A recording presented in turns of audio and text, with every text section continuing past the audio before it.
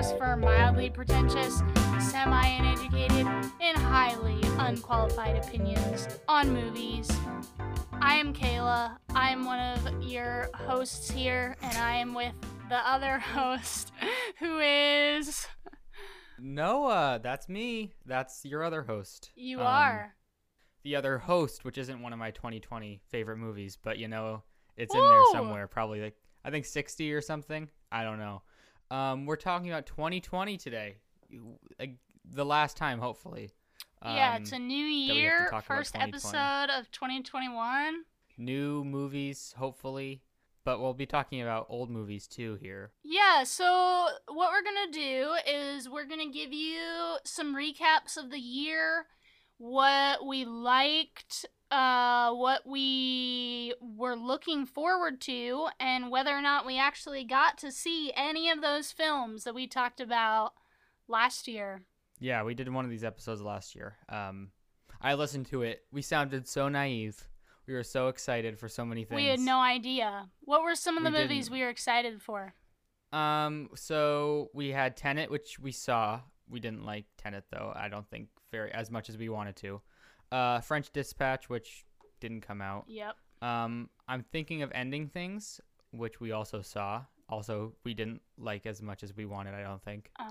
I was looking forward to Scoob, which was... Yeah, we were very excited for Scoob in the episode. A major you talked about disappointment. Scoob for a lot. Yeah, we have a whole episode on Scoob if you guys want to hear how disappointed we were. Yeah, very disappointed. It was a sad day. What's something we liked here? Da 5 Bloods I was excited for, which I liked. We'll get into that more. And apparently you have it written down here that I did not even know that it existed. You didn't know that Da 5 Bloods or Mank exist. You learned about it for the first time in the episode last year. So yeah, a lot of learning in that episode. Did you even watch Boys in the Band? You have it down here. I didn't. No. Did you? I thought the trailer was okay, and then reviews came out, and it just was not at the top of my list. I think it's so hard with plays that are, what is the word, transferred to a different medium. Yeah, I just and we had that with Ma Rainey's Black Bottom this year. Yeah, which also, I'm not familiar with the play, but I'm familiar with the play of Boys in the Band, and I think the play is fine. So I was looking forward to it, but it just it was just one of those things, We also had Hamilton, which was not as successful of a play. It was really nothing. It was it was a video of a play. It was just a video Hamilton, of a play. But... They were like all these close-ups, and I just wanted to see the dance sequences, and then they kept like close-ups on their faces while they were singing. Like, I want to see the background. I wanted like two versions where like I one was videoed just a play one camera. once. Did you know that? Illegally? Not that you would ever know that. No, when I was at school, I videoed a play for the theater department, and it was just me. And so I ran 2 cameras. And so I had to edit in like the close-ups and the wide shots from 3 different nights where the music was like not at the same pace every night, and then also had to edit all 3 different endings. It was bonkers. I got paid like $150 for it. It was really bad. Man, that's a bummer right there. Also a bummer. I said I'm looking forward to 2020 in last year's episode, which was the last time I ever said those words. But I also did say that when we were looking ahead to movies in 2020, that the year looked like it would be maybe more rounded than 2019. And maybe not in the way that I thought it would, because there's a lot of movies that like I didn't know about that I kind of saw this year and I liked. But I think I was right. I think that this was a more well-rounded year. I think this was a good year. I mean, 2019 had like the heavy hitters at top, but when I'm looking at my ranked list, I would say I like my top 40 in 2020. Like I would be like, I'd watch that, or I would recommend them.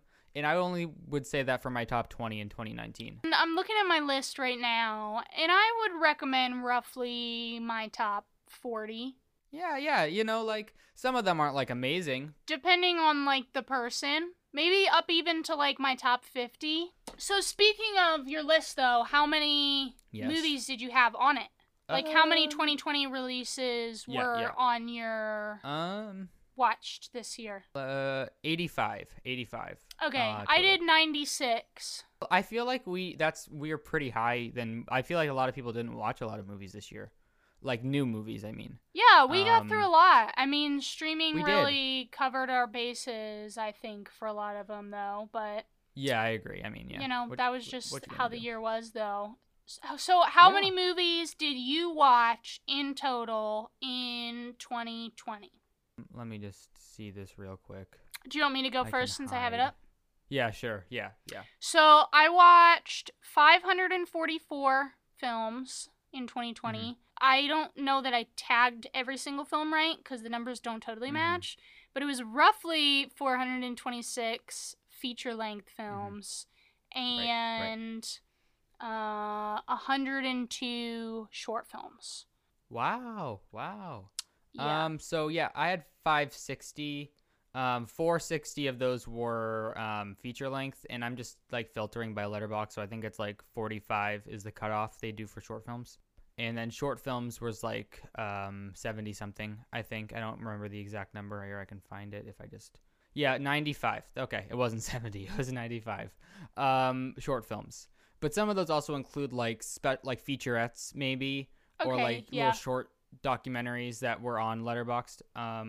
But yeah, it was a pretty packed year, at least in terms of what I watched. I had 45.3 average per month and 10.5 average per week, which I feel like is a lot. That's basically what I have. Yeah, it does feel like a lot. But you know, it was a hard year, and that's what got me through sometimes. Mm-hmm. What was the day that you watched the most movies? So like Monday, Tuesday, Wednesday? It was Tuesday. I watched. That was what yours was last year too. Really? It was a Tuesday. I watched 88 films on Tuesdays in 2020. Wow. Mine was Saturday, which is what I had last year too. A lot less cool than just like randomly a Tuesday. Yeah, but I don't really get that. Why it was a Tuesday? Well, last year you said, I think it's because last year your theater, which isn't this year, this didn't happen, but last year your theater had more like daytime showings on Tuesday. Mm-hmm. That's what you said in the episode anyway. Mm-hmm. So that made sense, but it might have just been a coincidence this year because or maybe like I watched a bunch of short films on a Tuesday one day. Who knows? Could be any number of reasons why. Who knows? There's so many reasons. There's 13 reasons why. Packed year. A lot of just more rewatches than I usually do. But mostly. What was your most watched film? I only watched 5 twice. I don't watch movies 3 times usually. Oh, okay. Never mind then. We can just pass on So it's not going to be very interesting. Well, you can say yours. It's just not going to be very interesting for me. I watched 13 going on 35 times. Look at that. And I watched Knives Out 4 times. And then that tracks. I had a couple that were like, twice. Mine are all twice. But I mean, even so far as like maybe I didn't watch them that many times in a year, but like I rewatched a lot more that I already seen, which is a bigger deal for me. I don't usually do that a lot. I mean, it was only 11% of my movies were rewatches, but that I think was more than last year. I think at this time maybe we can get into our top 10, which obviously isn't like the definitive top 10 because we obviously haven't seen everything yet, and also sometimes you want to switch stuff around. Like my top 10 is different for 2019 now than it was in the episode last year. Yeah, mine as well, I believe. So, this is just like our top 10 as of now. I would say there's still like a few of these that are pretty much guaranteed to be in the top 10. So yeah, there's a lot of big movies that I still have not seen. So we're just going with what I have seen. Yeah, well, it's like we have one crossover. So there we go. That's that's so crazy. Yeah, one crossover, and they're both kind of towards the bottom. It's almost the same placement, actually. It really could be the same placement. How many crossover did we have last year? I feel like more than that. Probably, I think like 4. Because our number at one least crossed over. We had Parasite, Knives Out, Irishman. I feel like did there was I have one more. Parasite in my top 10? Yeah, you had it at like 4, 5. Really? I don't know. You did. I don't remember. I feel like there was one more. You didn't have Marriage Story. You didn't. Oh, I did have Parasite. It was my number 3. Yeah, it was pretty high. I was gonna say. Yeah, we had Knives Out crossover. Did Jojo Rabbit crossover? Yes. Maybe. I think it might have been in my top 10 at that time, but I'm pretty sure it's got Little like Women. It's at like 15 now. Booksmart. Oh yeah, Yeah, there was way more Uncut crossover Gems. last year. I mean, last year again was so top heavy that it's like these are obviously the best films of the year, you know. Yeah. This year it's a lot more subjective, Yeah, I think. that's so wild that we have such different. That's cool though. Right. I mean, I feel like you haven't seen a lot of the ones on my list, and I've seen some on your list, maybe like half of the ones on your list. I think there's one. Okay, wait. No, there's only 2. There's only one that I haven't seen. I was gonna say, I'm pretty sure you've seen all of these. I haven't seen one of them. So we can go 10 through 6, 5 through 1. We don't want to like spend an hour on each movie, but and you can also just look up our ranked list on our Letterboxd. I mean, look at all 85 see of my where ranks. we ranked your favorite movie. Yeah. Hopefully higher than you would hope. Yeah, you don't want it. It's probably 85 for me.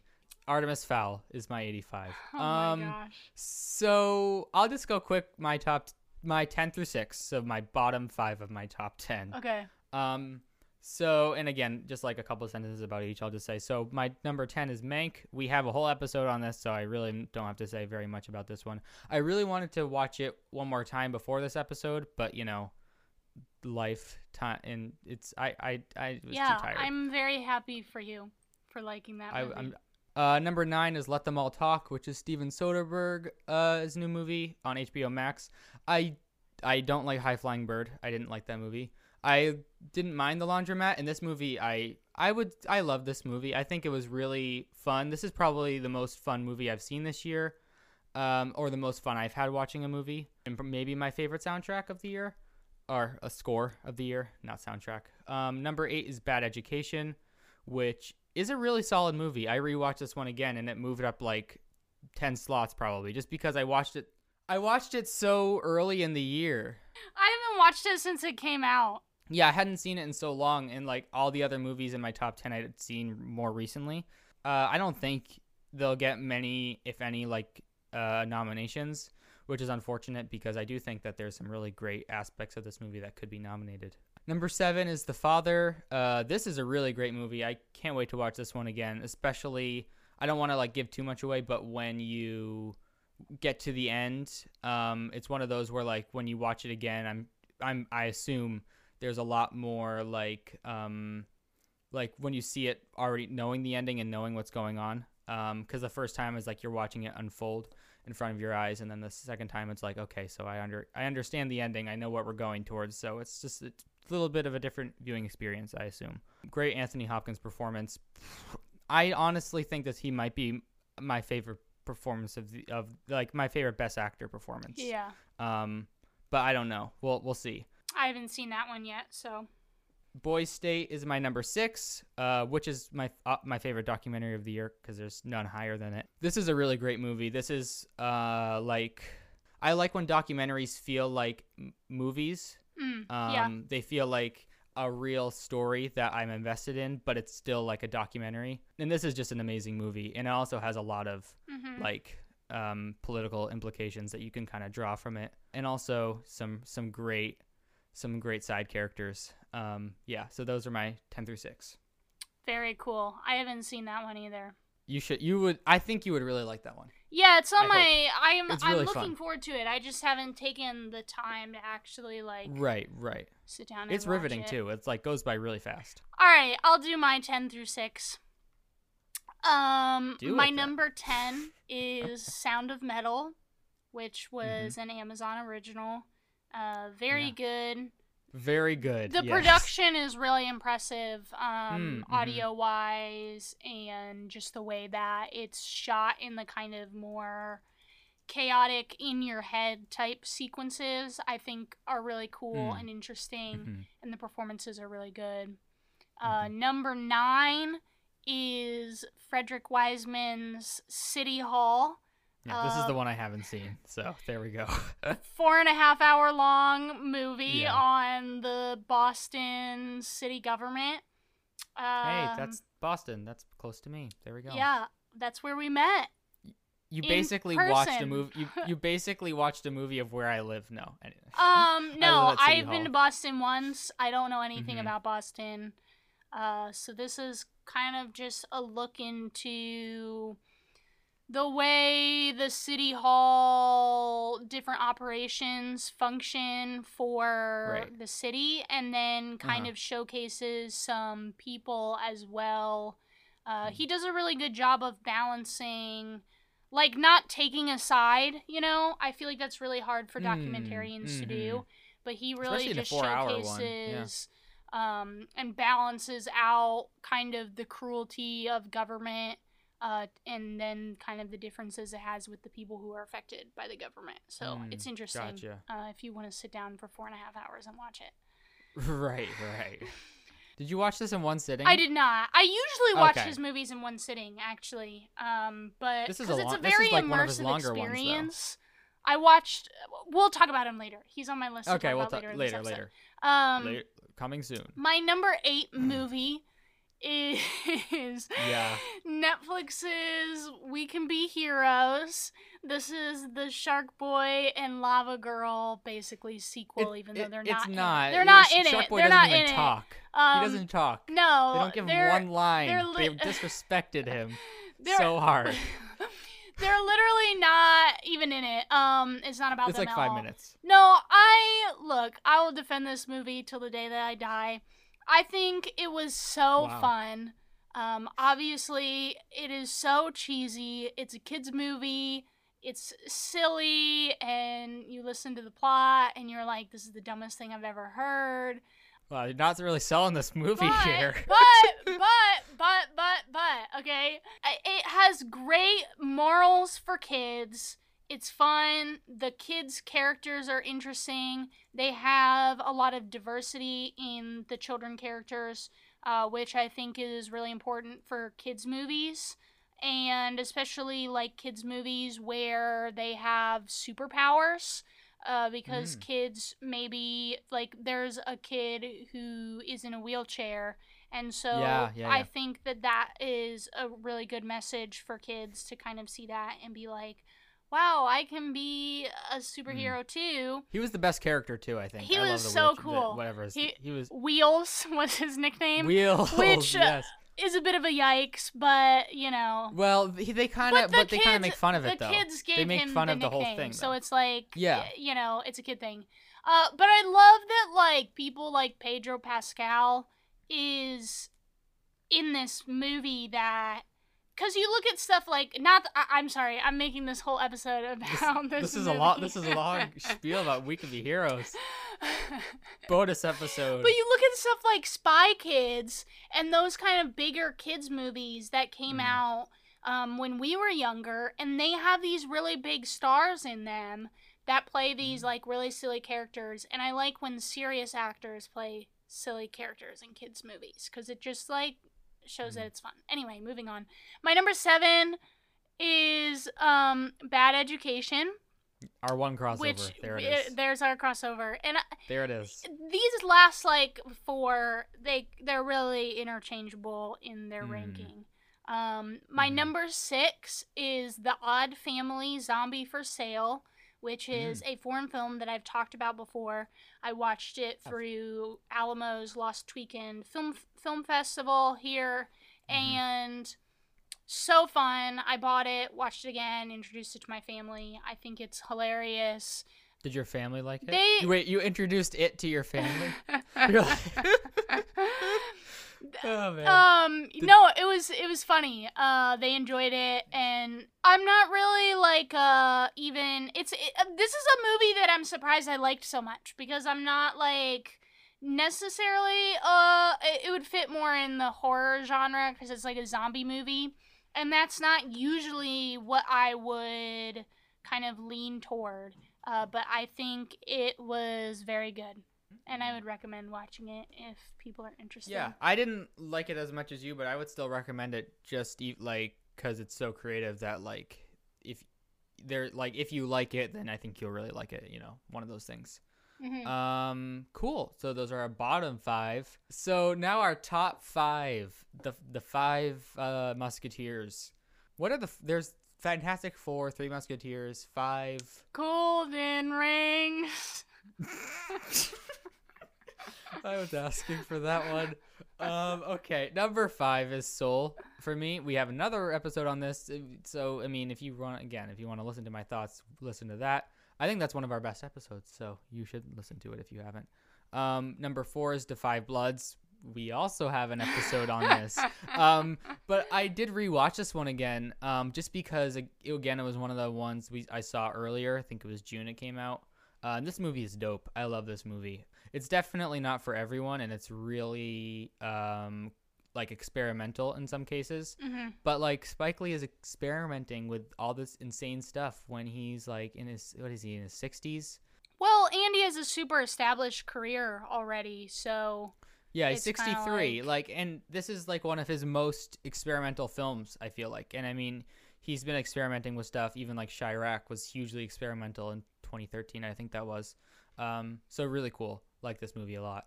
Number 3 is Nomadland, which again can't wait to rewatch. Frances McDormand probably will win Best Actress. Really well shot is the thing. I think the only thing that held me back from like putting it at even maybe number 1 is the ending. It does that thing where like you think it's gonna end like 5 times, and then it just doesn't. So maybe if I watch it again and I know when it ends, it will make more sense. But like the pacing in the last 10 minutes was like, what is going on? Okay, I love this movie. It's number 3. So I'm just saying bad things about it right now. But there's this one thing that really bothered me so much. So it's a gorgeous score, and it's this really sweeping score of like there's a lot of like montages of just her driving. And it's like this sweeping, it's like this beautiful shots. And then there's a shot of these guys playing guitar and singing, and it uses the audio of them singing and playing guitar over the score. Oh, I hate that. That's been like, it's literally, I hate it. It took me out of, geez. Yeah, I hate when that happens. That is like one of my movie pet peeves. It was a no from me. I still haven't seen that one. I'm excited to see it. I think you'll like that one. Minari is number 2. This is a really nice little movie. Yeah, see, this is another one that I feel like would be a lot higher. Like, if I had seen it, would be high on my list. This is like, really reminds me of, not at the same caliber, but Parasite last year, just because the family dynamics. Yeah. And it's a really great family ensemble. And the little kid is so cute. He's so cute. He was really cute. He was just cast in a movie with Elsie Fisher. We stand. He was. Was. We can't wait to watch that one. You'd love to see it. And then number 1 is The Assistant, which is a bit of a curveball there. I was going with all the easy ones, and you just got hit in the head. Yeah, The Assistant. You got hit in the head with a baseball curveball. I love this movie too. I watched this one again just because like it's my number 1, and I wanted to I didn't want to give bad content. I wanted to make sure I believed in what I was saying. Yeah. So I watched it again for the podcast. And it's really good. It's my only 5-star movie of the year. Wow, both of our number 1s are our only 5-star of the year. Look at that consistency. Look at that. Who would have thought? Look at us. This is another movie where if you don't like the style, then you're not gonna like it because it's really all the style and the atmosphere, which is usually not what I like in movies. I am very narrative driven, but this was one where like the style felt like it was the narrative almost, even more than the dialogue. The dialogue does push the story forward, but even the way the dialogue is edited and the sound editing is more important than maybe the words. And there's one thing that I'll point out that's just amazing, and I forgot that it was a part of the movie when I rewatched it, so I was like, I got it twice. Was just not to give too much away, but it's basically like an assistant, go figure, in a movie producer's office, and the movie producer is not a good guy, to put it in the easiest way possible without giving too much away. And they show you that kind of, or like they give you the fear of that she's feeling when she's in his office, You never really see him, but when she's in his office cleaning up, or when they show a shot of inside his office, by putting this really faint, high-pitched sound in the sound mix, so it's very quiet film, but they put it right there, and it's annoying. It's an annoying sound. It's like, what is that? But they only do it when they show his office, and it's just really, it's like little touches like that where it's like, so good. Great movie. It's on Hulu. Yeah, it's one I am gonna watch. Yeah. Hulu. All right, 1 second. I gotta put on some chapstick, and it's across some the room. Sunscreen. Did you catch that ASMR? I did. Top 5 for you. All right, here is my top 5. My number 5 is And Then We Danced, which is a great movie. So good. It's a foreign language film. I watched this one as a virtual screener at the beginning of the pandemic. I've been meaning to rewatch it since it's been on Amazon Prime now. Yeah. That's where I watched it. It's just like there's so many things about this movie that are so good that I've thought about since then. I don't know why no one's talking about it. Yeah, more people need to watch this. It is a beautiful queer film. I think... No, I'm not going to say it. I was going to say that I think it's better than Call Me By Your Name. But I don't like comparing movies like that. So right. I took it Especially back. I took it back before I said it. Take it back. They're very different movies. I'm sorry. I'm gonna edit that out of the podcast. It's definitely different. They're like completely different tones. No, this movie's so good. It's set in Georgia, the country. Not Atlanta, Georgia. Atlanta, Georgia. Because it's great. Because for my after I watched it, I wanted to do a lesson plan set on the Gregorian vocal singing. And their music. But then but my teacher said it was too European, and I had to pick something more so. Bummer. I picked Vietnam. Anyway. Yeah. So he's this dancer, and there's a lot of these really interesting dance sequences because it's a very specific style of dance, which is apparently very big over there, and really just beautiful, beautiful scenes where there's this love story-ish. I mean, it is a love story, but it also isn't a love story. Yeah. It is kind of like Call Me By Your Name in that way. It is, yeah. And some similar. Really cool shots. There's this really cool, I think about it often, one take shot that I would love to just watch over and over and over at this party. You can. It's on Prime Video. I know. You can. Where he I don't want to spoil it, but basically he just gets up from a room and walks through this party and then looks out a window and the camera goes through the window and it's the first time I watched it. It's like David Fincher level. Yeah, the first time I watched it, it did it and I was like, Wait. Back that up. Watch that minute and a half again. What just happened? Because it's so seamless and it's so nice. Yeah, highly recommend. Okay, my number 4 is Promising Young Woman, which I loved.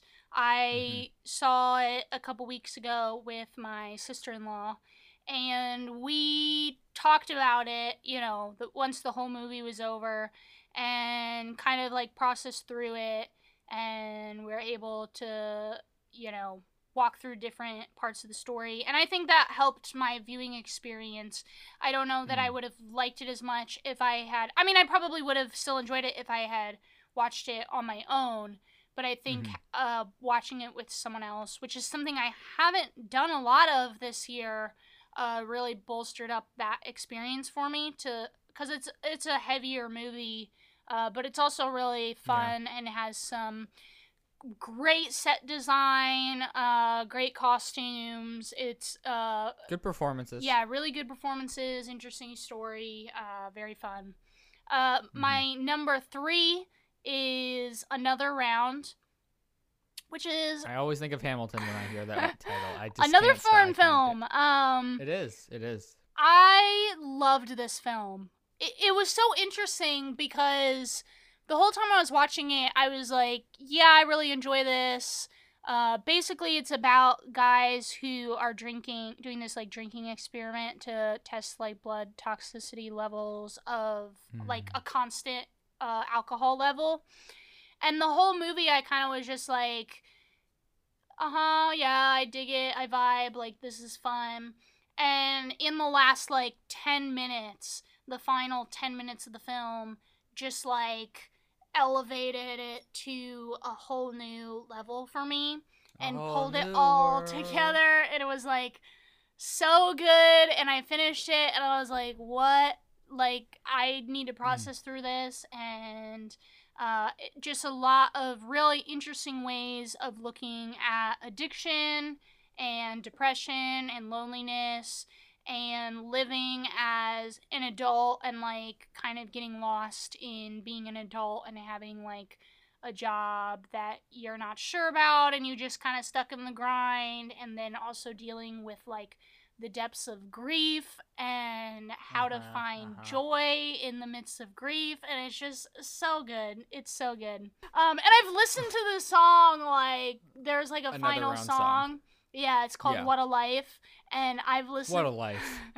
I've listened to it like so many times because it's such a vibe.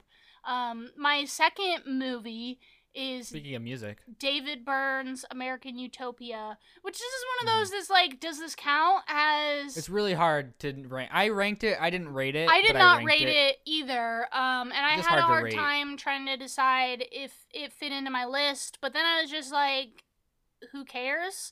And also, like, tons of other people have put it in their list, so I was like, it really doesn't matter. I liked it, so I can put it in my list. But this is basically like a Broadway show that was taped, but just and directed by Spike Lee. Spike Lee killed it this year. But it's just like there's all this great choreography, and it's so interesting because there's so few people on stage, and they choreograph this show with like 2 dancers and then the main singer and then like the musicians.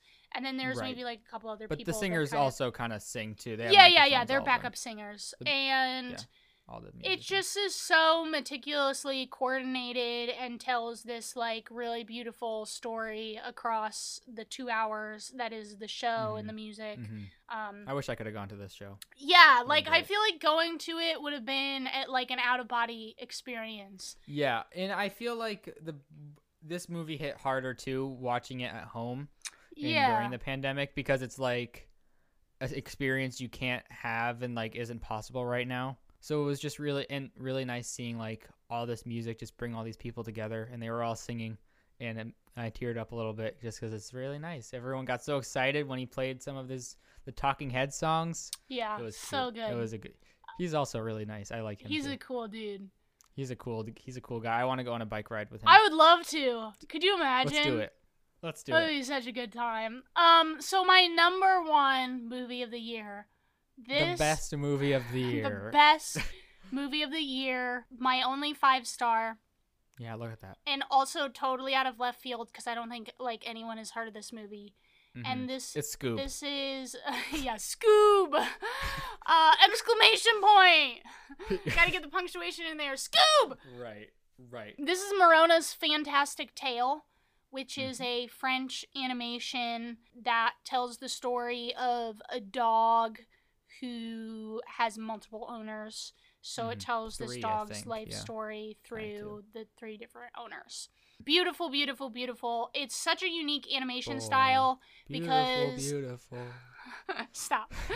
Because it combines like 2D animation and then like some kind of 3D type stuff and 3D sort of landscapes. And then each person has like a different animation style. So like as you're going through the 3 acts of the movie and each different character, the animation suits the personality of the character that you're like, and the world around them too, which is so crazy. And this movie is like, in my opinion, the best animated film of the year, and I don't understand why people aren't talking about it and why it's not. I feel like no one's even heard of it. Yeah. No, I only heard of it because someone that I follow had watched it or like had it on a list. And that's so why we love Letterboxd. That was how I heard of it, and then it was on Hoopla, and I was like, Hoopla! No, I'm just kidding. Dear Lord. But here's the thing. I was not expecting this movie to like be so like I knew. Okay, so it starts, and in the first like 3 minutes, I think I was already. We're at crying. 40 minutes in this episode already, and we haven't even gotten to it. We have a note here at the top that says quick listing of top 10 of 2020 releases. Not much comment. It's okay. This will be a long episode. That's fine. Yeah. No, but I started crying at the beginning. I cried like every single story basically. Like, you know, like I wasn't like full on crying, but you know, when like you're welling up and you got a little tears. Last like 10 to 15 minutes of the movie, I sobbed. Like I sobbed through the whole final 10 minutes of the movie. Tears just like pouring down my face. I could not stop crying. So good. I would highly recommend to anyone who wants to feel something. Wow. Yeah. If you want to feel something. And just like kind of broaden your scope. And if you like animation, I think you should watch it just because the animation is so amazing. This is a very different animation. It's not like anything I've ever seen before, and I think it's always good. I bought the Blu-ray before I even finished watching the movie. You love when that happens. So, that's when you know that's great. Anyway, that's our top 10. Yeah. Top 10. The not so quick top 10. It's fine. Another little thing we'll do here is we're going to each list 4 other 2020 releases that kind of missed the top 10 cut. I took some from like, you know, like 40, 30s, and then I took a couple from like the teens. Just ones I want to highlight, you know. Yeah, like these are 3 to 4 star movies on mine. Yeah. I think I have 4. I think it's like they range between like 3.5 to 4 to kind of some 3. Yeah. So we'll just go back and forth on this, I guess. My first one is just overall the Small Axe films. These are really great movies, and I mean, people are talking about them. I feel like they kind of didn't talk about them enough. I don't think Amazon did enough promotion for this at all. Yeah, I agree. Like, I don't think anyone realized that this was like what this was, or that they were rolling one out a week. Because like it was exciting when they were rolling them out. I was like, oh man, can't wait for the next one. Yeah. But they're all like legitimate movies. I mean, 2 of them are like 60 to 70 minutes, but they're all like beginning, middle, end, like full-on movies, which is incredible that he could do all that. My favorite is Red, White, and Blue, but they're all so different that I think that everyone is going to have a different favorite and can get like something out of any one of them. Great movies. Very cool. My first pick for this is Papisha, which is an Algerian film. You know what's so crazy about this when I was researching this?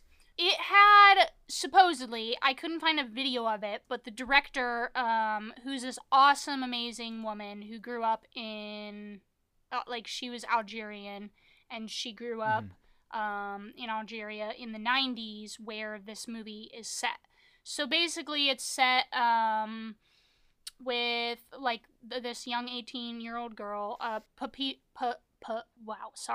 Papisha means pretty girl in Algerian, and it's this girl who she wants to become a fashion designer, basically, but there's like a violent civil war and political unrest because of the Islamist insurgency that's like overtaking Algeria.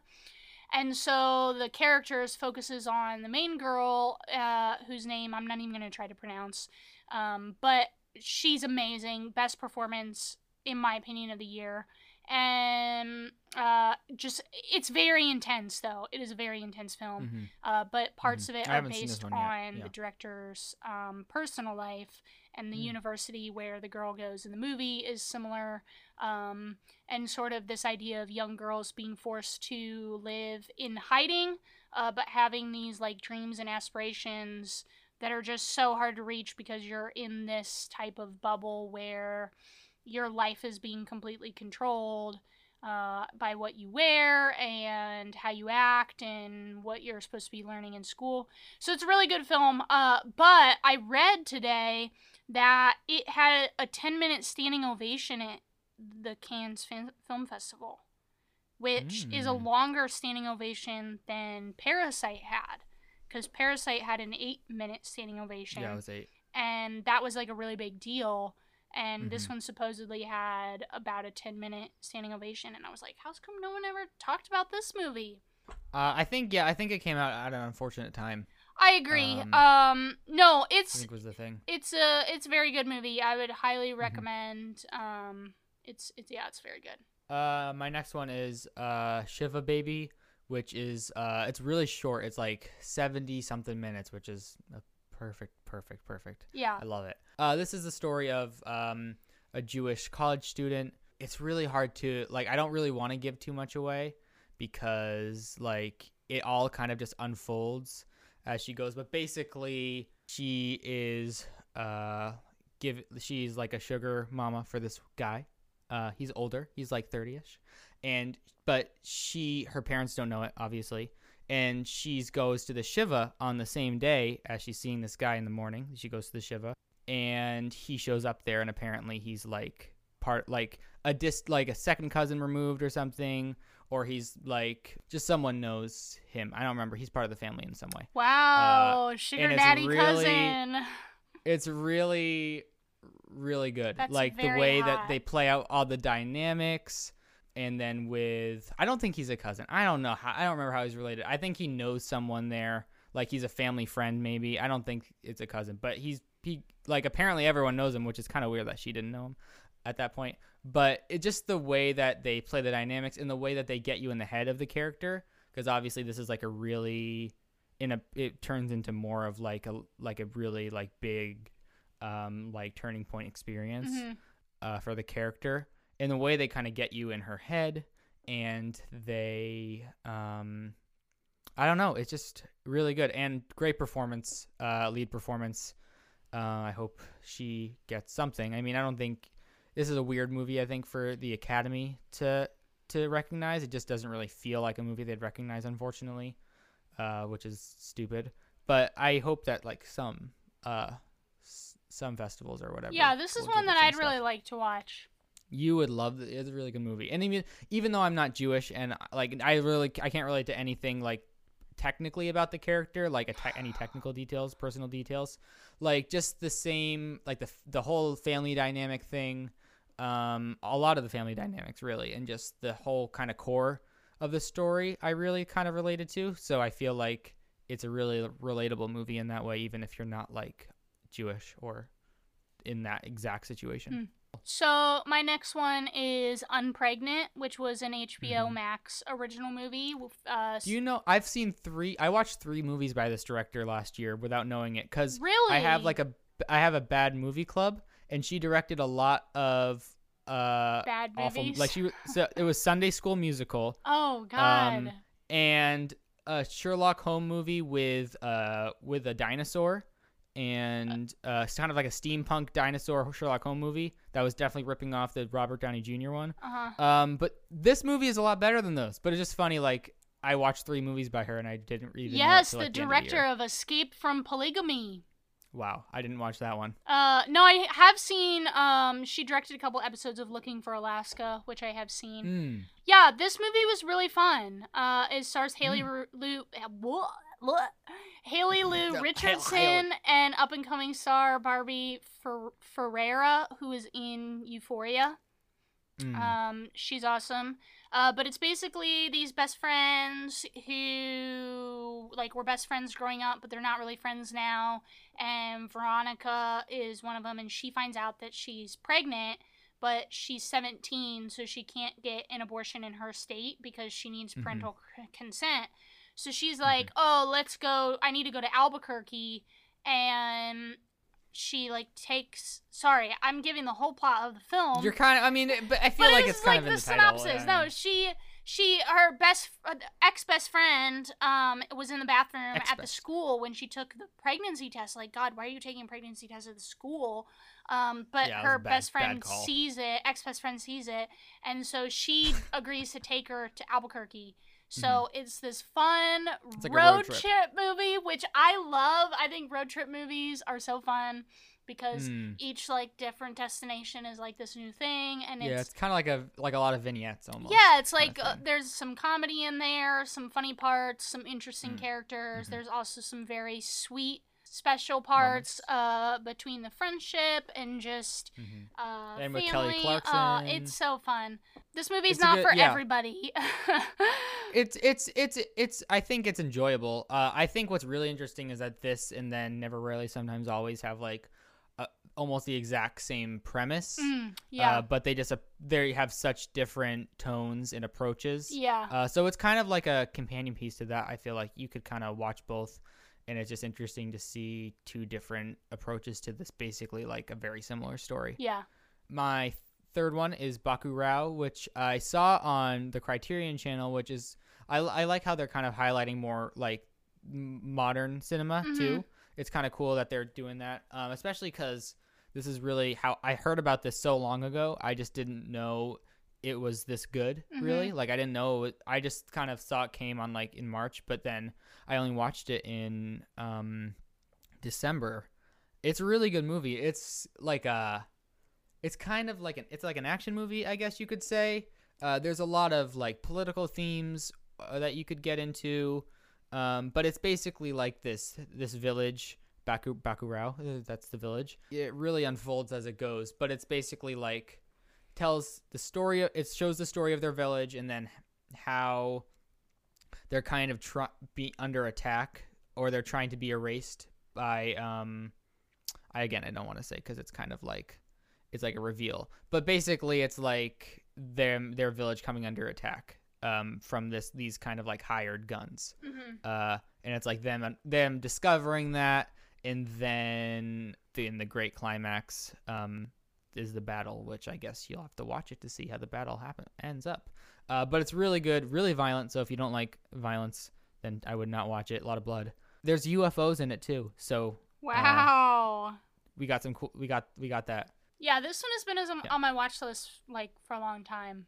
I just have not watched it. So I've got another one to share about here.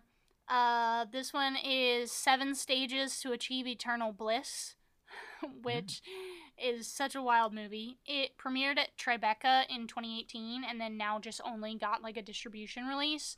So I watched it randomly one night.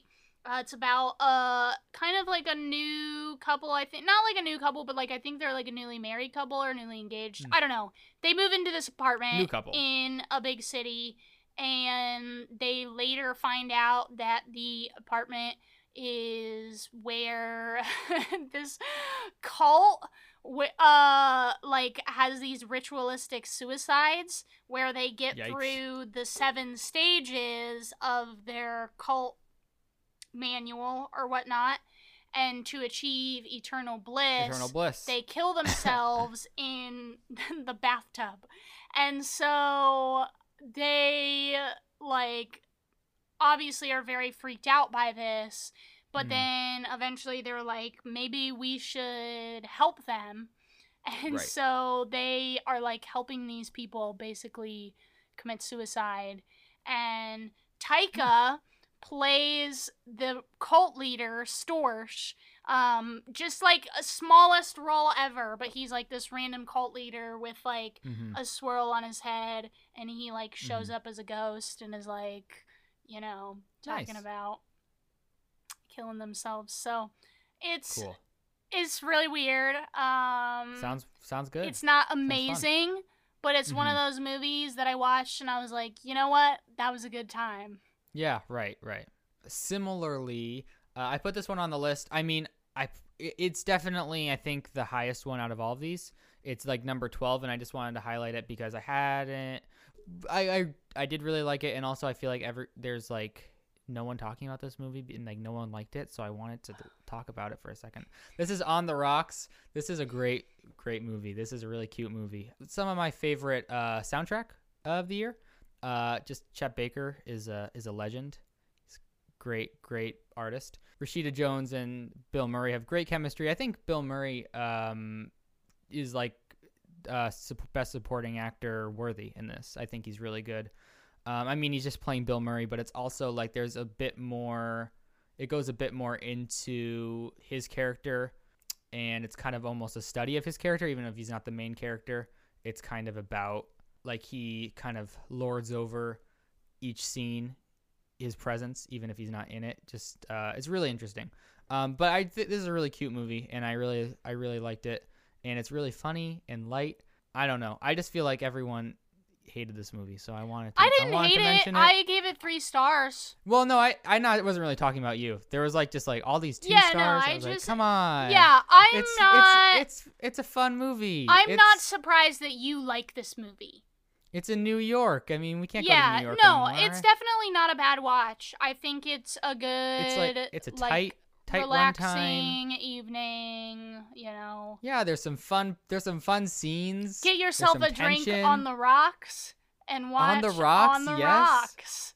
Rocks. There's sometimes when I'm watching a movie where I have to pause it for a bit, just because if it's I'm just because if I know something's about to happen, and I'm just upset about it. Like there was a movie I watched last night where I had to do that because I was like, this is so annoying. Why I just have to talk to myself, and I had to do that in this one during a key scene towards the end. Oh, thank you for sharing that. And I watched this in the theater, so right, I didn't have that issue. You didn't have that ability. No, I did not. Should have just called up, can you pause this really quick? Just 1 called second. To the projectionist, yo, buddy, I'm just gonna need maybe 45 seconds. A cool 5. Can you stop running the tape. Yeah. So my 4th one is Vampires versus the Bronx. This was a Netflix spooky time movie. Basically focuses on these kids who live in this Bronx neighborhood. And a lot of the kind of local shops and business owners are being bought out by Murnau Properties. And the main kid, Miguel, is organizing a block party to save the Primo Bodega, which is kind of like his mentor's shop and him and his buddies' hangout place. So this group, Murnau Properties, this movie is all about gentrification, which is so crazy. But it turns out that they're vampires, and they're basically representing the rich white people who are taking over, and they're killing the shop owners. They pay them a bunch of money, and then they eat them. And the kids know that these are vampires, and they have to go into the vampire nest and destroy and kill these crazy vampires, and the adults don't believe them, obviously. So it's fun. It's a fun vampire film for young people, but it also deals with all this really crazy subtext about people in the Bronx being forgotten, and how the people who are these rich, awful vampires literally say we're doing this here because no one cares when people from the Bronx go missing. And so it's this rich subtle subtext, that's being backed in. It's good. I would next Halloween watch Vampire vs. the Bronx on Netflix. Hubie Halloween, Vampire vs. the Bronx. Yeah, double feature. One more thing we'll do before we go to an ad break here. I think we could just run through these each individually. I'll just run quick through mine. You can run through yours. We don't need a lot of talk on these. Too much. These are just movies we watched in 2020 that we really liked, and they can be from any year. So I'll just go through mine. Wendy and Lucy I have, which is one of my new favorite movies. It's really great. I know, you keep telling me to watch it, and really I just good. have not. Here's the thing.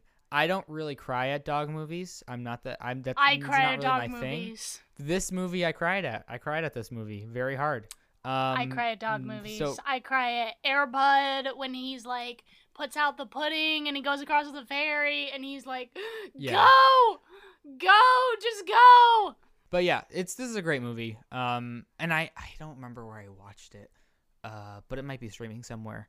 I think it's streaming 5 out somewhere. of 5. My next one is Shoot the Piano Player. I also put this one in there because I just watched a lot of Truffaut movies this year. And this is one that I maybe liked a couple, maybe more that I watched. I just think this one no one really talks about. It's really good, and I'm a piano player, but don't shoot me. It's fun. The ending is definitely not great. That's kind of at least favorite part. Just the way it ends is a little sudden for me. I mean, it was sudden when I watched it. Maybe if I rewatch it, it's not. But it's really fun. it's about like this. Actually, I'm not gonna say he's a piano player, and he's like, and he It's gets about involved this with these, piano player who doesn't want to get shot. and they get shot. Yeah, but it's about his past life, and like how he was like a really big concert pianist, and then this big tragedy happened, and then he kind of switched identities, and like is now a pianist, like a bar pianist basically, and then he gets involved with like this evil plot, and these guys kidnap him. It's really fun. We love the 60s French movies. Edward Yang films I put here, both Yi and Brighter Summer's Day. I watched both of these this year because, you're at home and they're like 3 hour something movies. Long. Brighter Summer's Day is like basically 4 hours. And, what else are you going to do? So I watched both of these. They've been on my watch list for a while, and they're both, big surprise, they're both very good. And my last one is The Big Heat. Again, I did watch a lot of Fritz Lang movies, and I think, M is probably the best one I watched. But I put this one because I also really like Scarlet Street, but I've already talked about that one on the podcast. I put this one because it's just really fun. It's like a really fun, like, detective movie. But it does have some deeper themes, and I don't know if they die, but someone gets very injured because of they like get thrown, like someone takes a coffee pot of hot coffee and like throws it on them, and then they kind of like almost die basically from the hot coffee. At McDonald's. Really the McDonald's. It's a great movie. About the McDonald's lawsuit. This is about the yeah, exactly. That's exactly what it's about. Yeah, I really like Fritz Lang. He's one of the directors that I got into over quarantine. Mm-hmm. Very cool. Since it's my turn, I should probably stop eating my peanut butter M&Ms. Peanut butter M&Ms? Peanut butter M&Ms. Yeah. Wow. Because have you had I've these? Had those, yeah. I think they're like better than peanut M&Ms. Wow, hot takes. I don't know. I'm not like a super big. I'm like mixed, on M&Ms. Peanut M&Ms are fine. Not that we're having candy talk. But they're fine. So I've got a couple to share here. To not like talk about Le Cercle Rouge forever.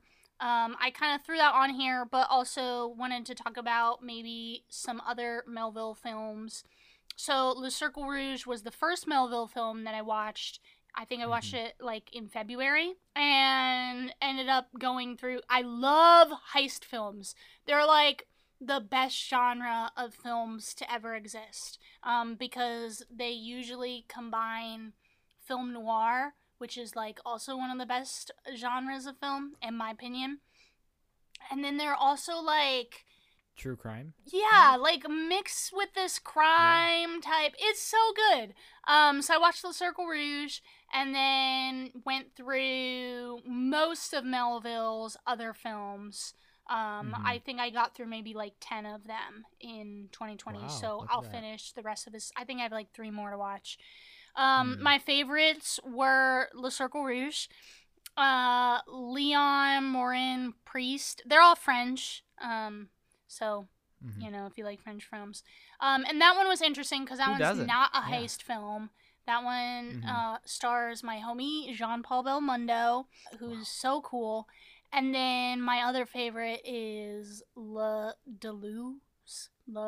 I took French for like 3 years in high school, and I still can't pronounce anything in French. But I love that one too. That one's a heist crime, shoot 'em up. Fun. And that one is so great because it ended up giving me my like avatar for Letterboxd that I have. So if you've ever wondered where my Letterboxd like profile picture comes from, it's from that movie because he makes this face and it's like a peace sign, and that's my thing. He came for my brand. And so I was like, wow. Anyway, the second movie I have is Donkey Skin by Jacques Demy, who I also love. I'm planning on watching through. I think you've talked about this one. I think I did too. Yeah. But I wanted to talk about it again and kind of cover like he also did Umbrellas of Cherbourg, which I also really enjoy and would recommend. But I just wanted to say that like I got into his filmography, and if you're into like colorful set designs and also films that have some sort of musicality, that's not like some of his like Umbrellas of Cherbourg is all music. but Donkey Skin has some music. And so he just is so interesting and quirky and fun. So if you're looking for something that's quirky, like super out there, but also French and artistic, he's the way to go. A lot of French stuff we have here. Look at us. Yeah, look at us. Who would have thought? All right. Then I also threw on Little Fugitive, which I loved. So this is a film, a black and white film. It's set where this kid basically gets pranked by his brother. He's like a little boy, like the younger brother, and his brother and his friends prank him into thinking that he shot and killed his brother. And so he like runs away and spends like the day and night in Coney Island. And so it's just this kid living his best life, eating ice cream, riding the horses. Like, it's so fun. Wow. And it's just, it's such a good time. I love it. What a guy. 5-star film. He is a little fugitive after all. He is. So the final thing that I've got on here, which I said I would roll back to later, is I got really into Frederick Wiseman over this year. I had always known about Frederick Wiseman films because he's like one of the biggest documentarians, because he does these films that focus on very, very real life things. And when he was a student and like first started making films, he made films about things a lot of people didn't know about, or things that were very harsh, like the prison system, hospital systems, like stuff like that. But his films are so long. So, like, I watched 4 of them, and they're all, like, 4 hours long or longer. You know, like, City Hall was 4.5 hours. I watched Central Park and Belfast, Maine. And they're just people living, which is what I love. Like, Central Park is just people living in Central Park and people talking and, like, concerts that are happening and, like, homeless people. It's so crazy. His films are so crazy. And they're, like, this oasis that you can just sit, if you like this kind of thing. But it's like an oasis. It's definitely, it's like, if you it's like a this, taste. then you'll like it's it. It's a taste, for sure. Yeah. Acquired taste. Yeah, I love him. I will eventually watch all of his movies, but he has a lot. He has a lot, and they're all long, so it's a big undertaking to like sit down and watch a 4-hour movie on, you know, the New York Public Library. Like, it's a lot. Right. Gotta convince yourself. Those are just some things that we loved in 2020 that we just talked about. So we're gonna go to a quick ad break, and then we'll come back with some movies we're looking forward to in 2021, which, newsflash, are a lot that we were looking forward to in 2020.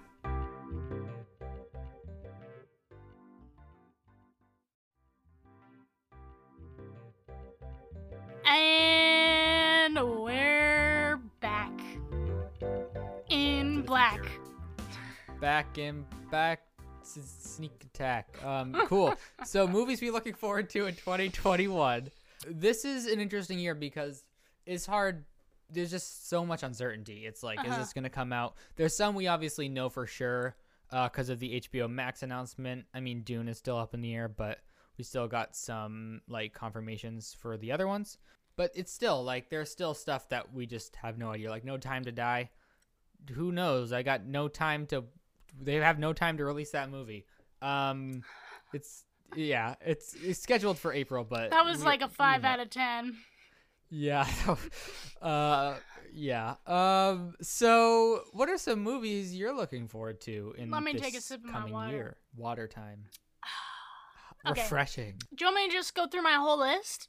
I mean, it's kind of short. We have some crossovers. Okay, let's go over some of our crossovers. So Last Night in Soho, which is one we were looking forward to last year, that we haven't gotten around to yet, obviously, because it is not out. So that one, and French Dispatch as well. And then I think we have more hope for Last Night in Soho coming out this year than French Dispatch. Yes, same. I'm still not 100% convinced we're going to get French Dispatch this year. I'm not either, unfortunately. But, you know, but Last Night in Soho, I think. I hope that it doesn't disappoint. So, like, you know, we've been waiting.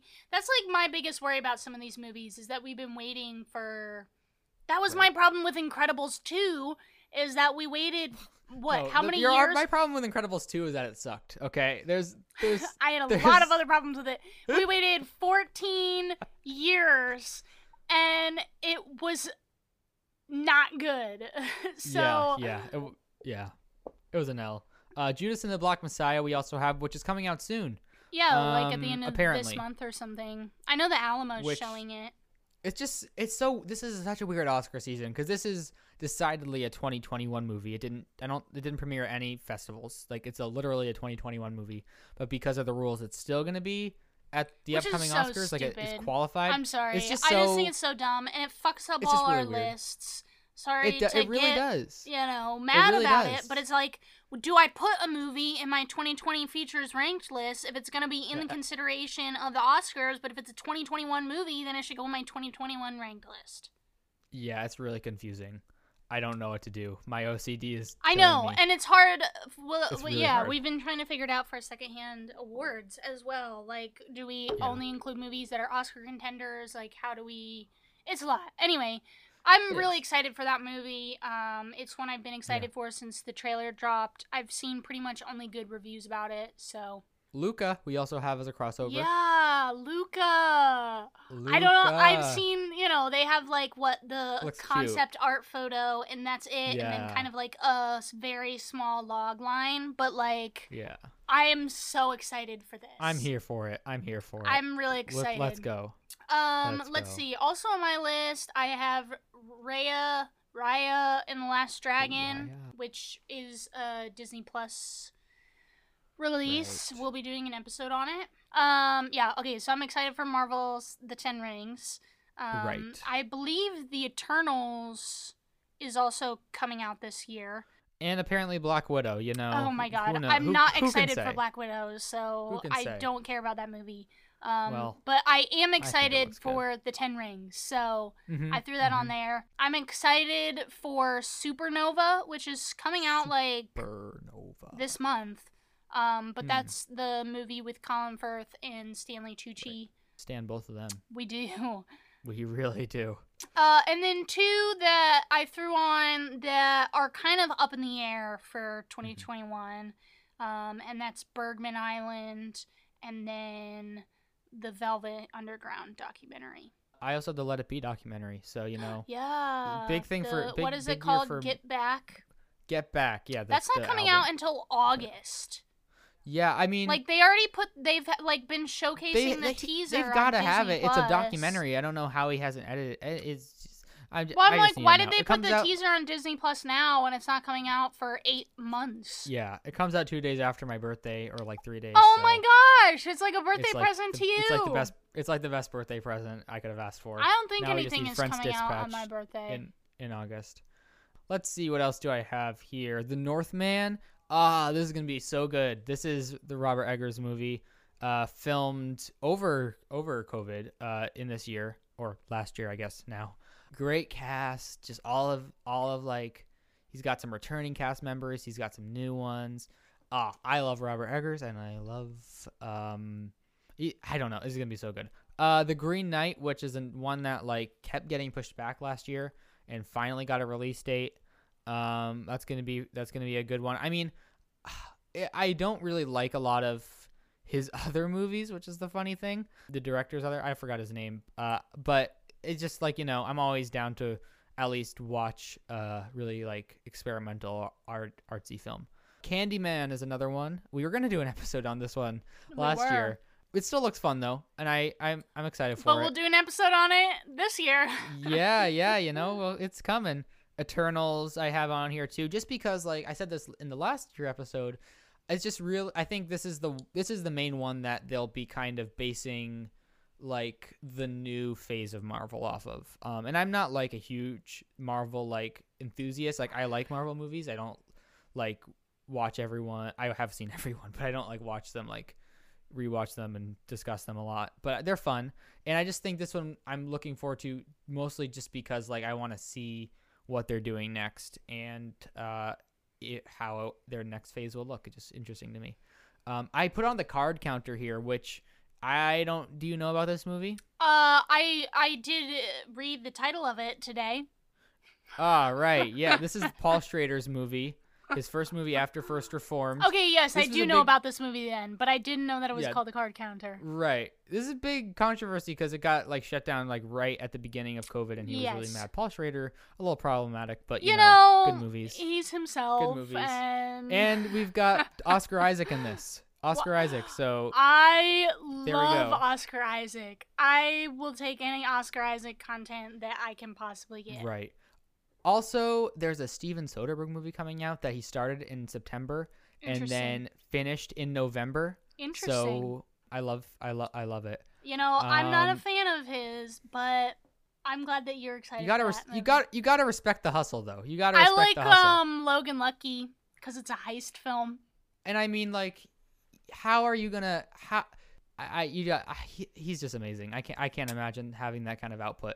Fun summer movies I also put here. Again, Black Widow. I mean, we'll see if these come out. But, you know, there was, like, no summer movies last year, and I just want some cool summer movies. Godzilla vs. Kong we will get, because that's HBO Max.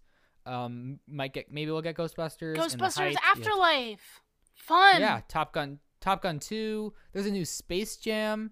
And then James Gunn's Suicide Squad, which don't like Suicide Squad, but I love James Gunn. Is that a summer movie? Yeah, I think it's like end of summer, late summer. I thought it was coming out sooner, but I'm not tracking with it, so I don't know.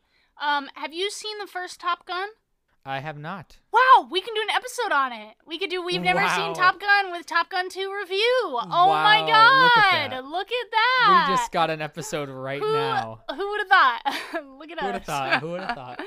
Look at us. Haven't seen Top Gun. You have a lot on your list. I'm also excited for a lot of the ones that are on your list as well. Right. Oh, Dune. I didn't even say Dune. If Dune comes out this year, I'm excited, but who knows if it's coming out. Less excited for Dune now. Now that I'm not as excited, but like I'm still looking forward to it. Denis Villeneuve, he's great. I love him. Well, Timmy's in it, so yeah. I mean, but he's a great director, great cast, good story. I still haven't finished the book. And Oscar Isaac is in that as well. I started the book in like the summer. Well, we were both gonna read the book before it came out, and that has not happened. It's a long book. School started. It's like 700 pages or something. I got halfway through. I'm gonna read it before the movie. Not really my thing, but I'm gonna finish it because, you know, I finish things I start. I'm like that. Okay. So, jeez. Okay. So sorry. I'm so sorry. I cut you off. You were talking. I interrupted. Fine. I'm just saying, as far as 2021 goes for the podcast, we also have some upcoming cool things to look forward to. We do. We've got that will happen. Yeah. You don't have to worry about them coming to theaters. So if you're interested to hear what we're gonna be doing with the podcast in 2021. This is like the board meeting of the episode here. We've got like the Secondhand Film board meeting for the investors.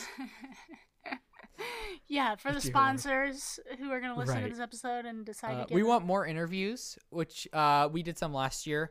And we want to try to get some more this year just to kind of diversify content. Yeah, so if there's any, not specific necessarily people you want to hear from, but specific topics, we're going to try to do some maybe topical interviews, like movie scores, etc. Yeah. We're also going to do some more series episodes. We did a Spider-Man series, and we also did the Back to the Future trilogy. So we have some in the works, possibly... Well, no, this isn't in the works. This is definitely set in stone. We are doing a Star Wars series over the summer, and we're going to sneak peek this to you now because you're here. Right. But for... Made it at the end of the episode. June, July, and August. At the end or the beginning, we don't know yet. Who knows? But we're going to have a big episode each month that's going to focus on... the three sets of the prequels in June, the originals trilogy in July, and then the sequels in August. Yep. So we're gonna get into all the nitty gritty of the Skywalker saga. Yeah. There's a lot of nitty gritty. Yeah. Let's see. What else do we have here? I think one thing that we talked about, we want to make some episodes that are not time stamped. We did some of this last year, but you know, I think it's good to have a back catalog. You want to have episodes that can be consumed whenever, and I think that's something we'll probably try to focus on a little bit more. So still do some. So if there's any movies reviews, you want us to talk about, you can let us know, and we don't guarantee that we will talk about it, but we will consider it. We will consider it. We'll think about it. We'll think about it. I'll think about it hard. It's like when you asked your parents for something when you were a kid, like, well, we'll think about it. And they never thought. We're also starting a new series. 2 new series. That's going to be a recurring. I'm sorry, what are the 2 new series that we're starting? Wait, because we're doing movie swap. Oh, the Oscars. Okay, sorry.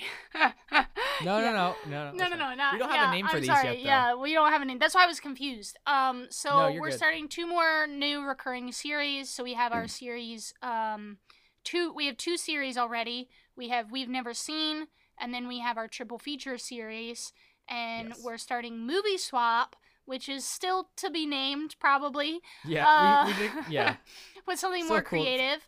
But basically, Noah and I will pick a movie that we both like that the other person hasn't seen. And then the other person... So we're not going to be mean and be like, I know you hate this movie, so you have to watch it. Yeah, you can't be something... Yeah. Yeah, it's movies that we like, basically, and that we think the other person will also like. And then we watch them. Maybe. We hope that they'll like it as well. I mean, obviously we hope, but yeah, exactly. And so that's fun. That series is actually going to kick off in 2 weeks, so you can join us on the 26th for the first episode. We still don't know what movie we're doing, but we'll figure it out. And we still don't know the title, but it's going to happen. It's in the schedule. We also have another series which is a lot less definite. Like, it definitely takes more prep, but basically it's like fix Oscars episodes where we're going to look at an Oscar year.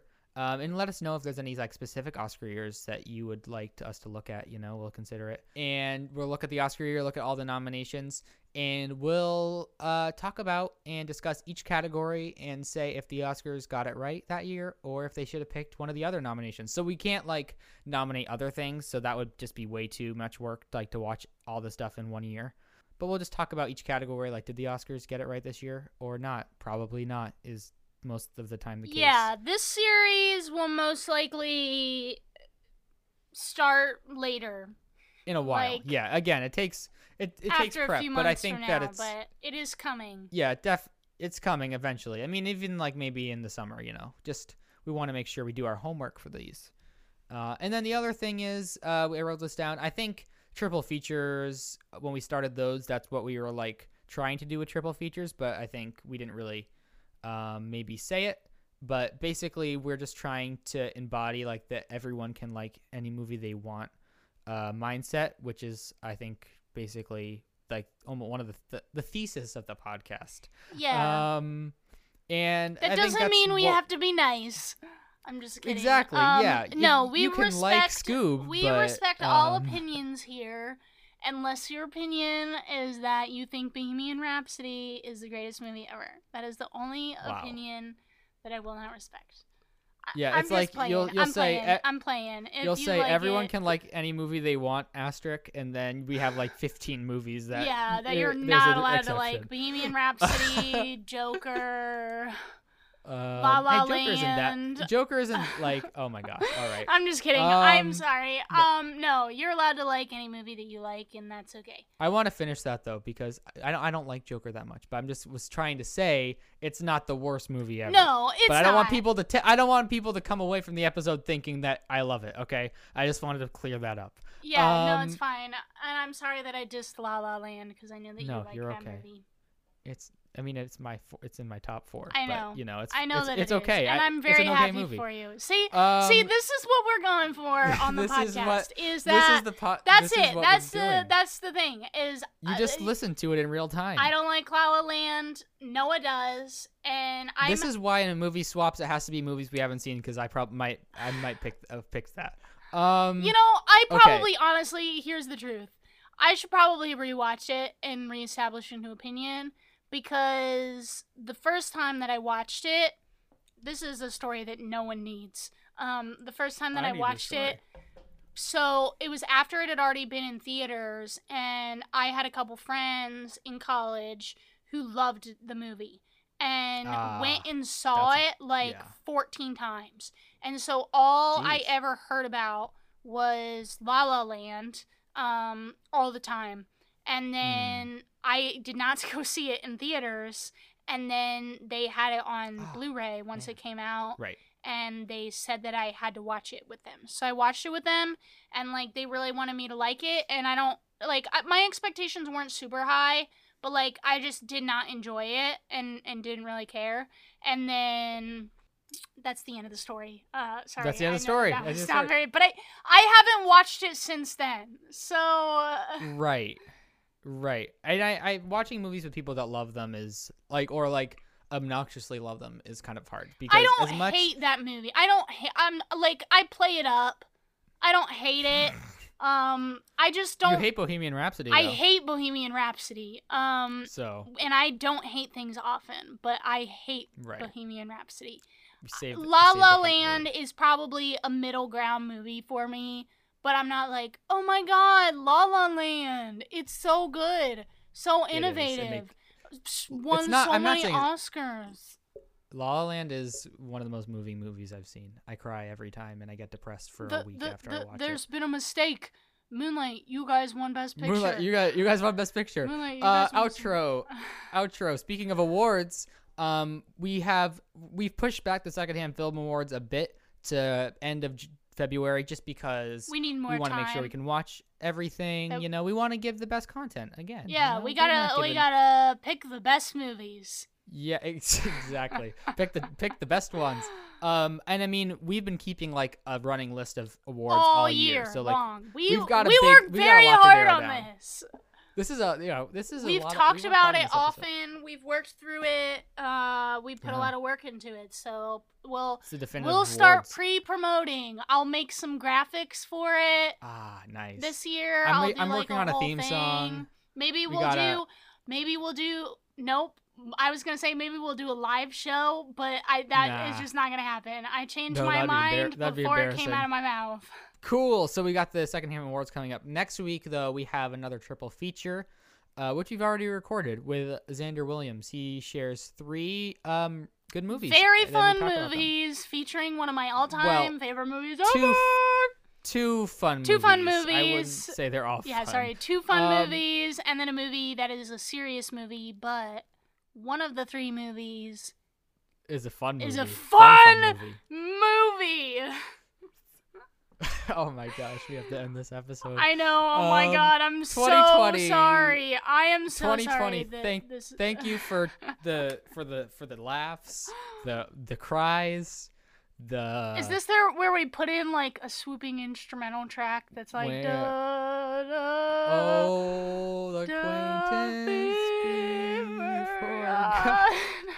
Auld Lang Syne. Insert the Harry Met Sally Auld Lang Syne speech at the end. You know what's crazy? Sorry, I know we're trying to end this episode. So, I have seen that movie twice now. Great movie. I watched it once, like you hated it. I didn't hate it. You gave it like a 2.5. I gave it like a 2.5. Like I really did not like it. And I think I must, like, I don't even know why. Like, this is a bad mood. I think I was just in a bad mood. You must have been a really bad mood. But I watched it again, like, right before New Year's, and loved it. So, great movie. Anyway. Maybe that will happen with Maybe that's what's going to happen with La La Land. Maybe La La Land it's going to be a whole 180. With Harry Met Sally for me. I doubt it, but 180. Anyway. All right, well, until next time, I'm Noah. And I'm Kayla. And we're your secondhand film critics. That's what we are.